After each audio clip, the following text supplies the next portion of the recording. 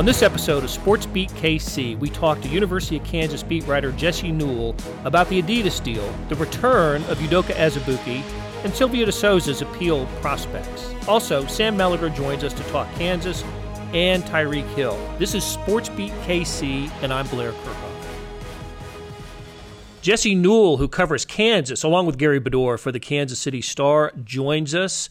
Jesse, how are you? Doing great, Blair. How about yourself? Doing okay. You know, Jesse, I remember when I was covering college sports and KU, and then this was a long time ago, I would always get asked after the Final Four or whenever the college basketball season ended that, boy, it must be boring for you now to not have anything to write about now that college basketball is over. What do you have to wait till football practice begins? How do you get 3 or 4 months of vacation at this point? And knowing from experience that is never, ever the case, and it's never been more true than these last 8 or 9 days with Kansas. So yesterday, on Wednesday, we find out that Kansas is going to – first of all, Kansas has an announcement to make.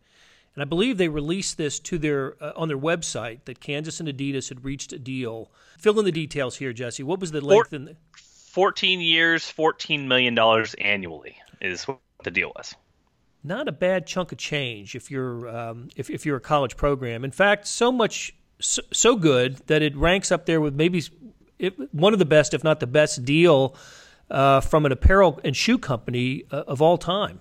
Yeah, and we pulled some numbers from a New York Times story recently where they had some schools like UCLA in the $17 million range, and then other schools like Ohio State, Texas were somewhere around 16.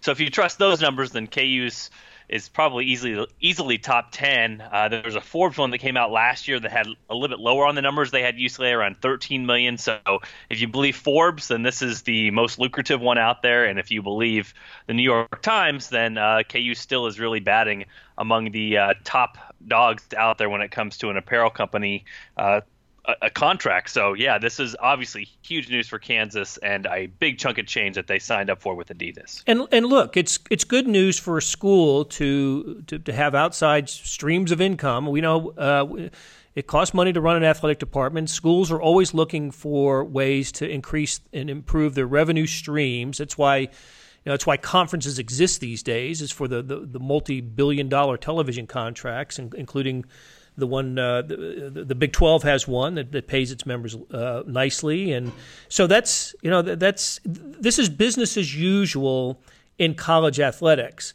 What makes this one a little bit different, however, is the relationship between Kansas and Adidas, and that was a big part of what Chancellor Douglas Girard and Athletic Director Jeff Long had to address when making this announcement yesterday. So walk us through why this arrangement merits more than just a couple of paragraphs in a newspaper. Yeah, and that's honestly a question I asked Jeff Long at the very end of our teleconference was, just get down to it. There's a lot of people out there that would have said, hey, KU needs to cut ties with Adidas after these federal indictments, this FBI probe into college basketball. We still look at some of the ramifications of that. Silvio De Sousa still has a 2-year suspension because of it.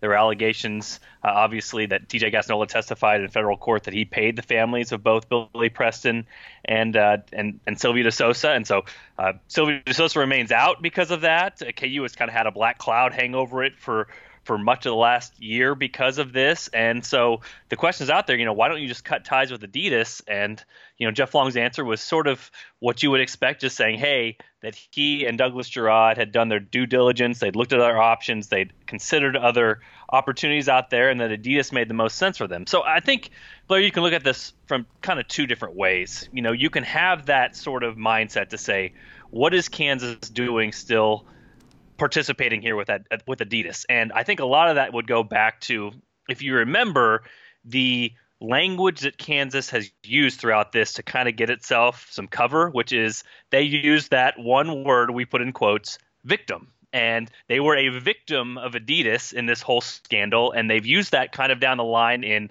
some PR releases and from KU's PR department to kind of use that as a cover to say, hey, this was not Kansas at fault, this was Adidas at fault. So when you use the word victim and say you're victimized by a company, and then a couple months later you re-up with them for a 14-year contract, a lot of people are going to be standing there saying, oh, really? Is that how you feel about this? But I think you kind of hit on the bottom line of this whole ordeal, and colleague Sam Mellinger has as well when you look at some of the tweets he's had over the last couple of days, which is this is big-time college athletics. And Jeff Long has to try to turn around this football program. He has to try to get money inflow, and they've hired a lot of staff members. They've hired a lot of analysts and guys in the program to try to get this thing going again.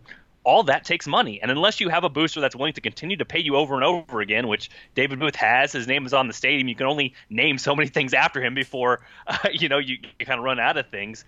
KU needs that cash. And so if you're looking at this honestly and with open eyes, and some stuff has even come out in this new federal trial, it sounds like in New York, even as soon as today, what has happened here is it seems like that Adidas did some things wrong, obviously, but this is more of a culture of doing things wrong, and some other companies are guilty as well. And so if you're Kansas, who are you going to sign with that is going to guarantee you that they don't cheat? I'm going to guarantee you out there that a lot of those companies that you potentially go with, it's more just window dressing than anything. So for Kansas, at the end of the day, the company that was going to offer them the most, to give them the most, to provide them the most was always going to be Adidas, and these other companies were most likely going to look at this situation and say, we kind of have the leverage over Kansas here, so we don't really have to make a good offer. Kansas and Adidas getting back was kind of not a foregone conclusion, but something that was always most likely because Adidas was going to come with the best offer.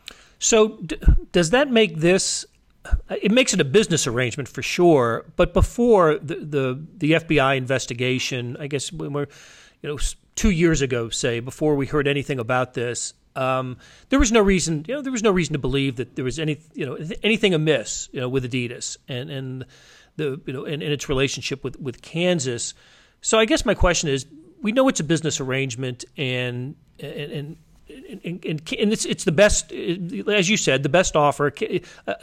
Adidas, Under Armour, none of the other providers or the apparel companies, shoe companies, we're gonna come up with the type of money that Adidas has come up with. So my question is to you, Jesse, is why is Adidas doing this? Why is Adidas paying Kansas this much money, making Kansas its basically its premier client? Adidas has other schools. What is the value of Kansas to Adidas?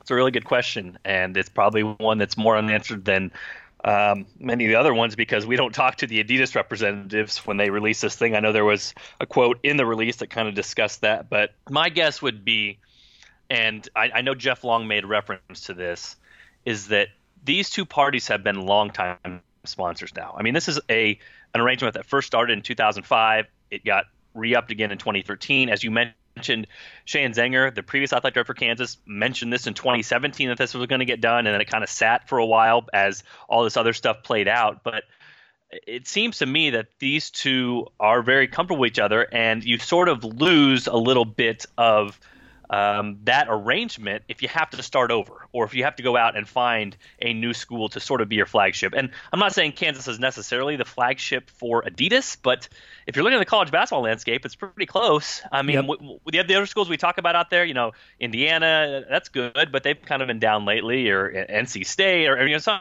of these other ones that have kind of been tied into the federal case. But I think Kansas kind of carries more weight when it comes to those sorts of things. And so if you're Kansas and Adidas and you've worked well together in the past, or at least have worked well together, before 2017, if we want to go back to that, and you're comfortable with each other and you have an employee that works for you in marketing that's already there and stationed there, and you understand how each side works, to me, maybe this part of this was just kind of a comfortability factor. And also, if Adidas is looking to remain have a stronghold in the college basketball market, Kansas has kind of been the school for them. And to continue that, they had to continue this agreement and come to terms with Kansas and make sure that Kansas was at least feeling good about its part of the arrangement after all these things happened in the last year and a half.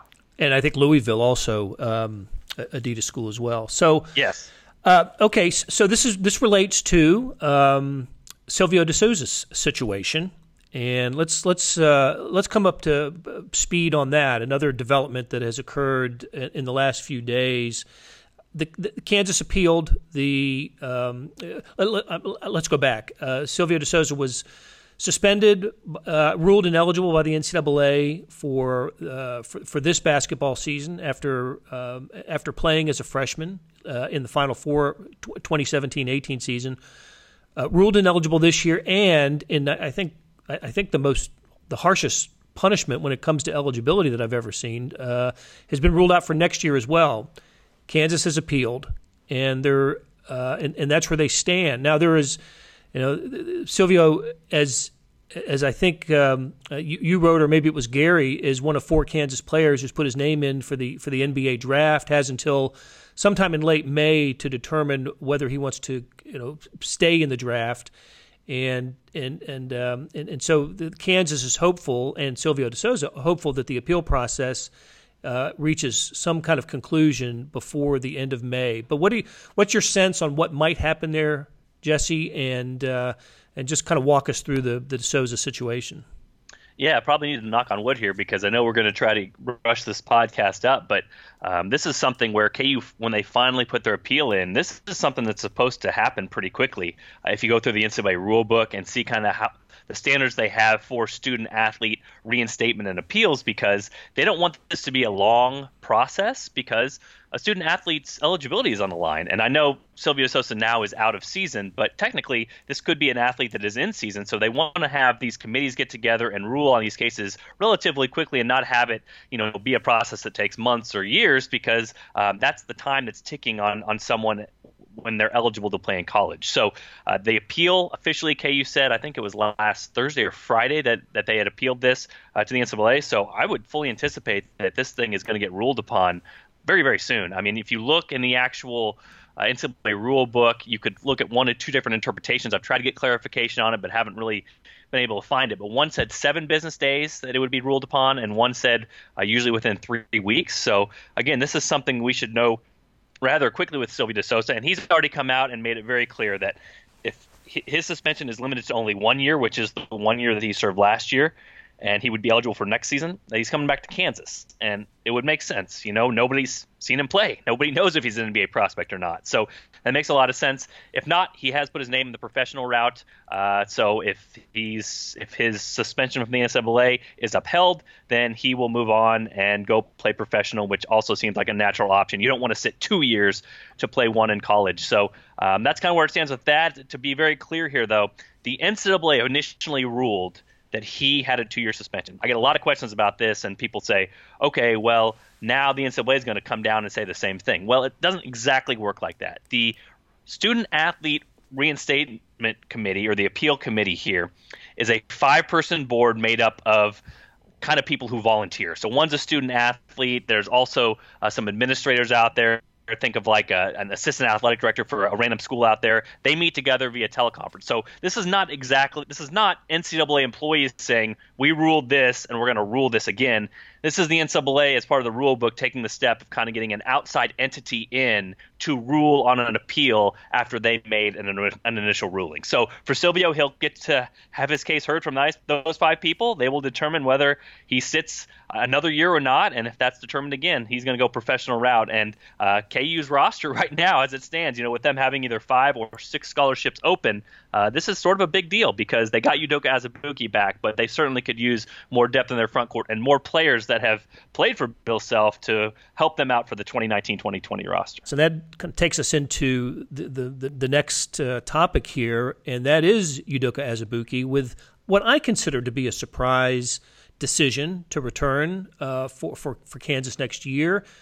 What do you think about that, Jesse? I think he's his chance anyway to be a preseason All-America, maybe in contention for National Player of the Year. Maybe I'm a little too optimistic about his prospects, but I didn't see this coming. And why did he decide to come back?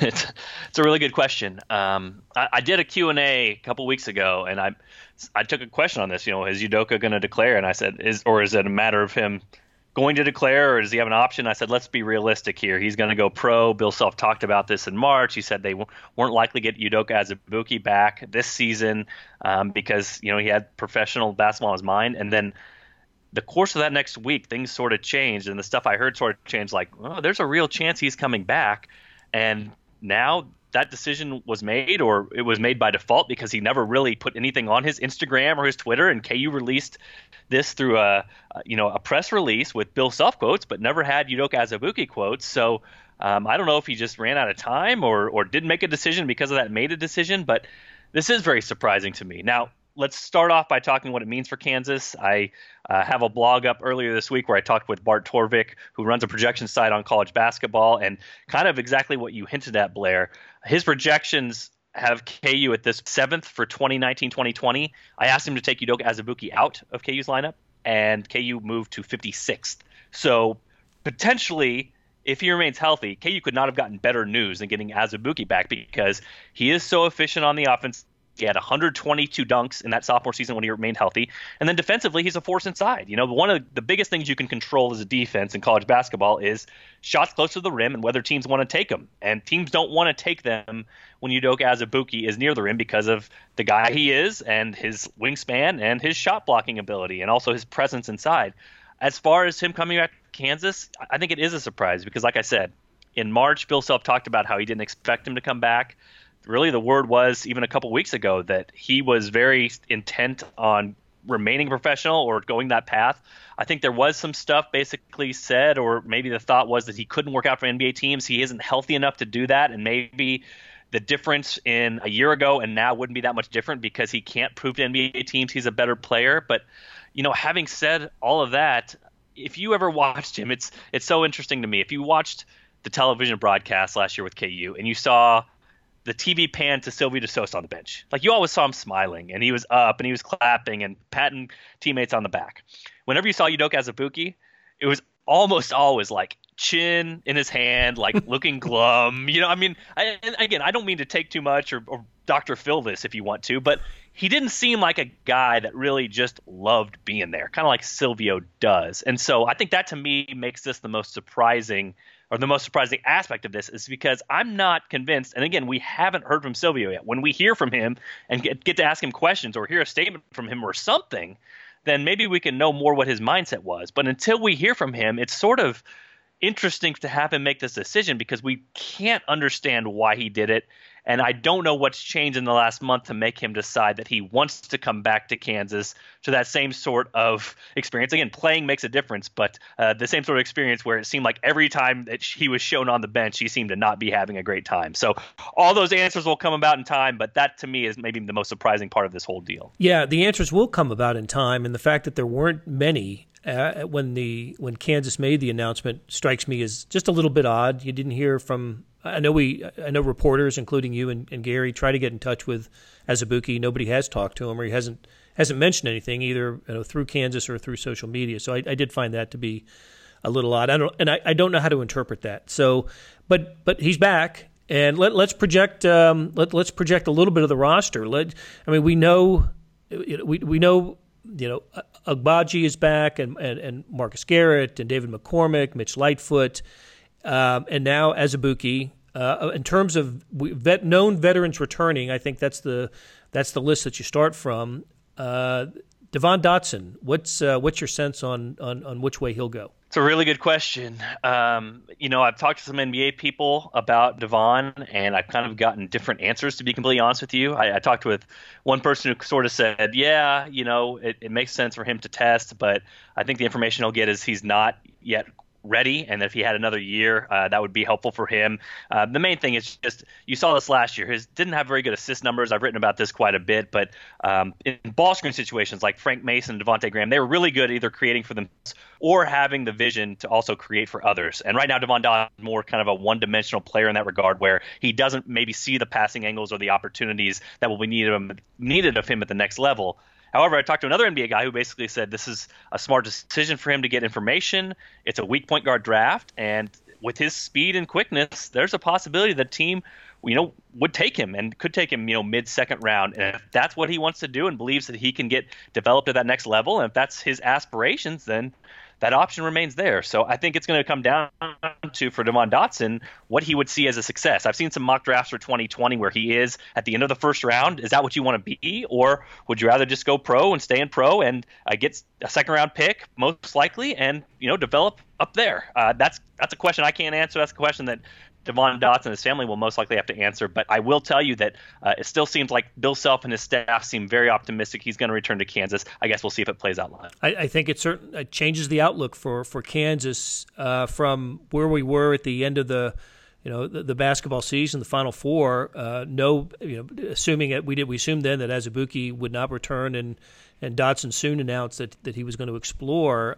If both Azubuike and Dotson are back for Kansas, I think it changes. Kansas becomes a preseason top 10 team, I believe. I certainly think that's where we'll see Kansas start the next year if Dotson's back. Yeah, I would think so. And again, so much in recruiting unsettled right now. The KU, I think the two big names you got to keep in mind: Rajon Tucker. He's a graduate transfer from Arkansas Little Rock, considered the first or second best graduate transfer out there. Kind of a guard who can shoot the ball. A shot over 40% from three would be a big help for Kansas. And then you also look at R.J. Hampton, who's one of the top recruits in the class of 2020. There's a possibility for him to reclassify to 2019, and if KU could get him, land him, get him in those summer school classes, then he would be an immediate contributor. And you sort of add those pieces to Udoka and Dotson. I think you feel really good if you're a Kansas fan. But just as you said, Blair, if you don't get Dotson back, then those guys will be a must, and KU will once again have some uncertainty going into next season, much like I think you saw late in last season after Udoka went down with his injury. Very good. Okay, Jesse, let's end it on a football thought. I did a preseason magazine story on the Big 12 where the copy was due toward the end of March, and I had Carter Stanley as the Jayhawks quarterback, and spring practice has come and gone, and I'm not sure I'm correct anymore with Carter Stanley as the Jayhawks quarterback. Not an insignificant development for KU during spring football with Les Miles' first team. Yeah, Les Miles at the year end or the spring end press conference said that as of now, Thomas McVitie has the edge on Carter Stanley. Those two have run 1-2 in practice, have been alternating, one. So remains an open competition. But I think the bottom line with that is not only Thomas McVitie comes to Kansas after Les Miles recruited him just for a very little while at LSU before he went to Pittsburgh and things didn't work out there. But the other thing is Kansas had limited scholarship space coming into this season, and Les Miles and his staff really had to kind of scramble in recruiting. But if you're going to use one of those valuable pieces to take a JUCO quarterback who only has 2 years of eligibility remaining, so he's going to get the benefit of the doubt here, I think, if it's a close call, just because KU has a lot invested in him because they took a scholarship and he only has 2 years of eligibility left. But as of now, 6'5", has some good mobility, dual threat quarterback, Thomas McVitie. Carter Stanley will probably continue to push him, and as we know, a lot of times you need two quarterbacks, but I would envision Thomas McVitie as the starter in game one unless there's some sort of injury, but we'll see what happens coming up here in the fall. Good stuff, Jesse Newell. Thanks so much for joining us on SportsBeat KC. Thanks, Blair.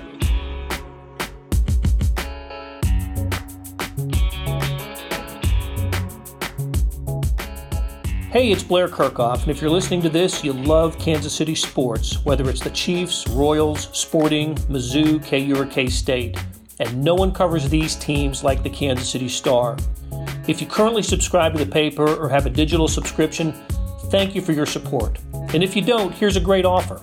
It's called Sports Pass, unlimited digital access to every sports story and video on kansascity.com. And it's just $30 for the first year. It's the best sports value in town, just 8 cents a day or $2.50 a month. You can't beat that. Subscribe now at kansascity.com/sportspass.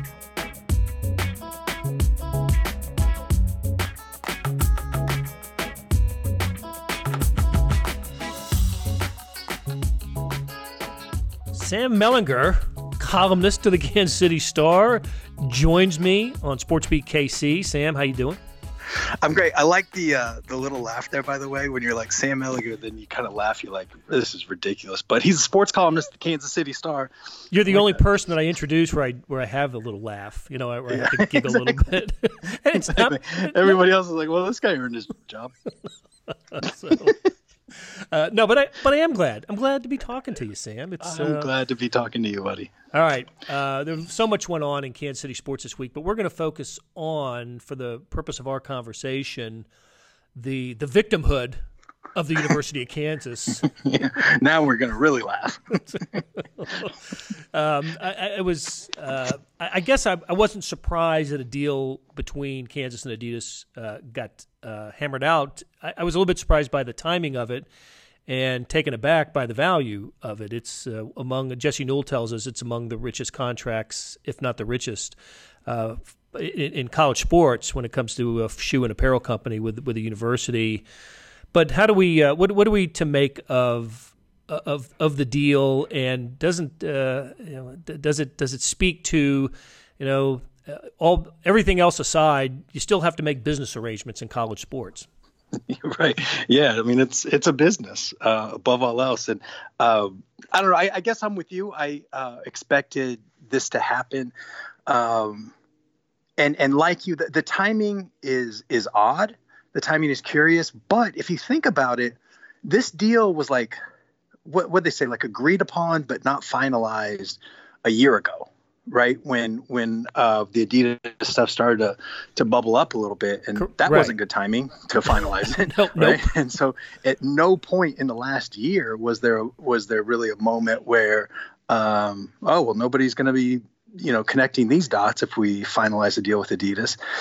So on that way, it's bad timing that the contract was up, in this year, and that they needed to do it.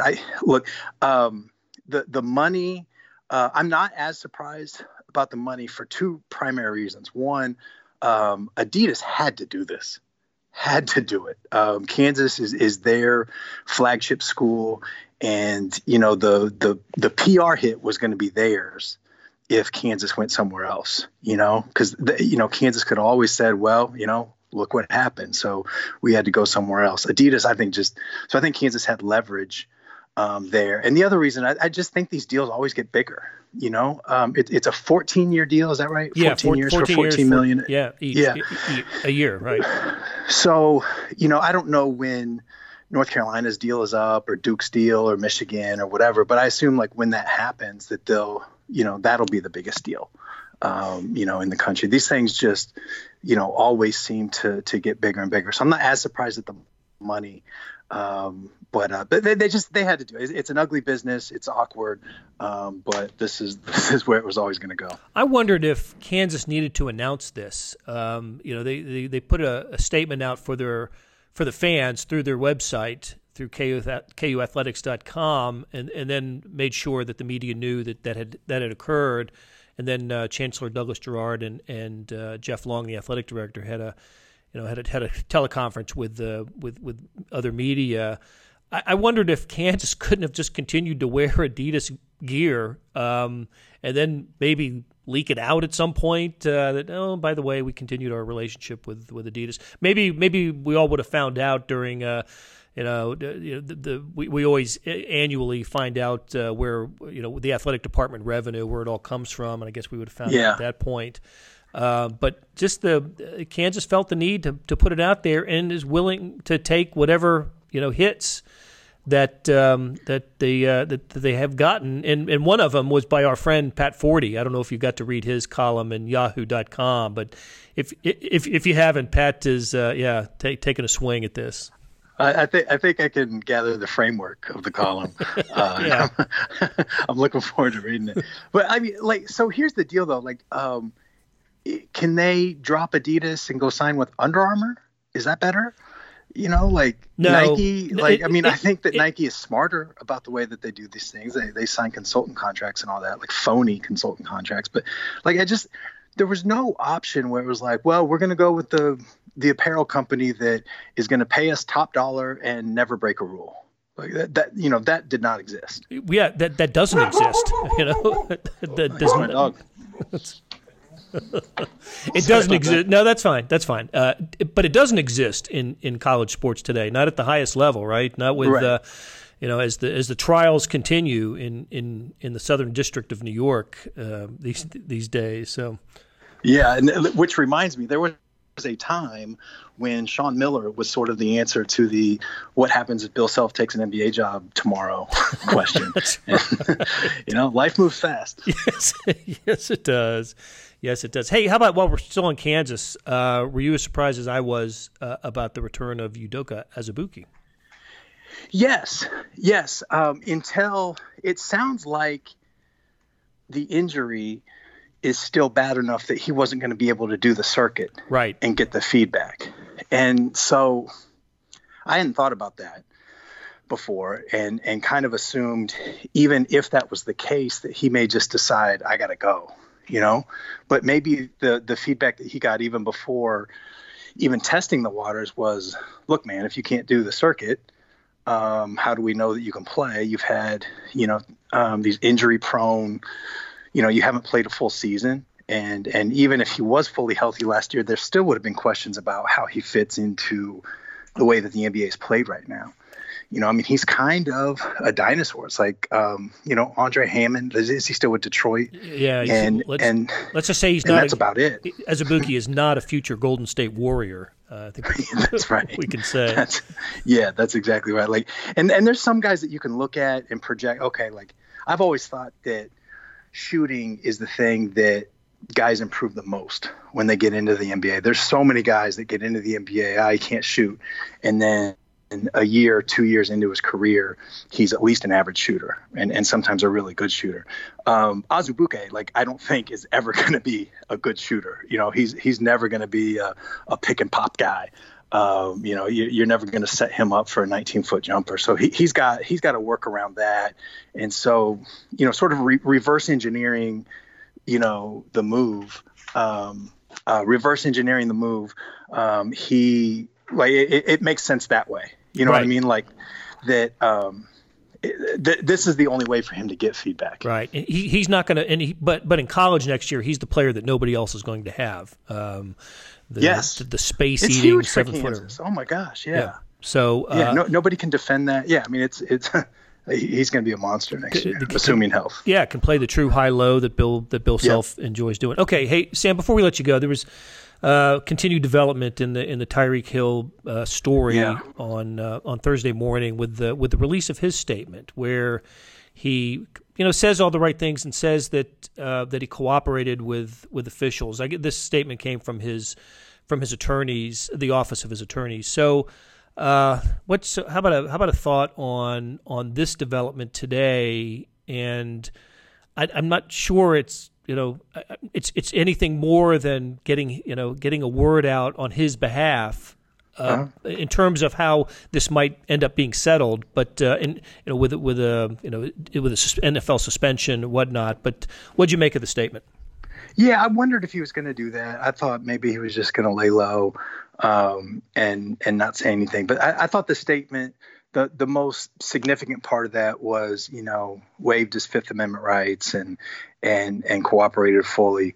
I'm curious what the DA thinks about that. I think we got some hints on what he thinks about that in the press conference the day before. But I don't know. I don't have whatever reaction I have from that statement is so small compared to just the general sadness, frustration, anger, a lot of other emotions from a child was abused. The DA is telling the world that a child was abused, and whoever did that, and this, we're not pointing at any particular person, but whoever did that is not going to be punished.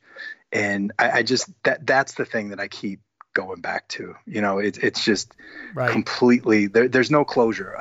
Naively, obviously in retrospect, I was just hoping that this would end with nothing happened, it was an accident, a misunderstanding, or no, there's charges and we're going to go forward with this. And it's just to not get either of those is just wholly unsatisfying. No doubt about it. Hey, Sam, thanks for joining us today, and we'll talk to you again soon. Absolutely. All right. Thanks. All right, man. Links to the stories we talked about today can be found in the show notes and on kansascity.com. Thank you very much for listening to SportsBeat KC, a sports podcast of the Kansas City Star.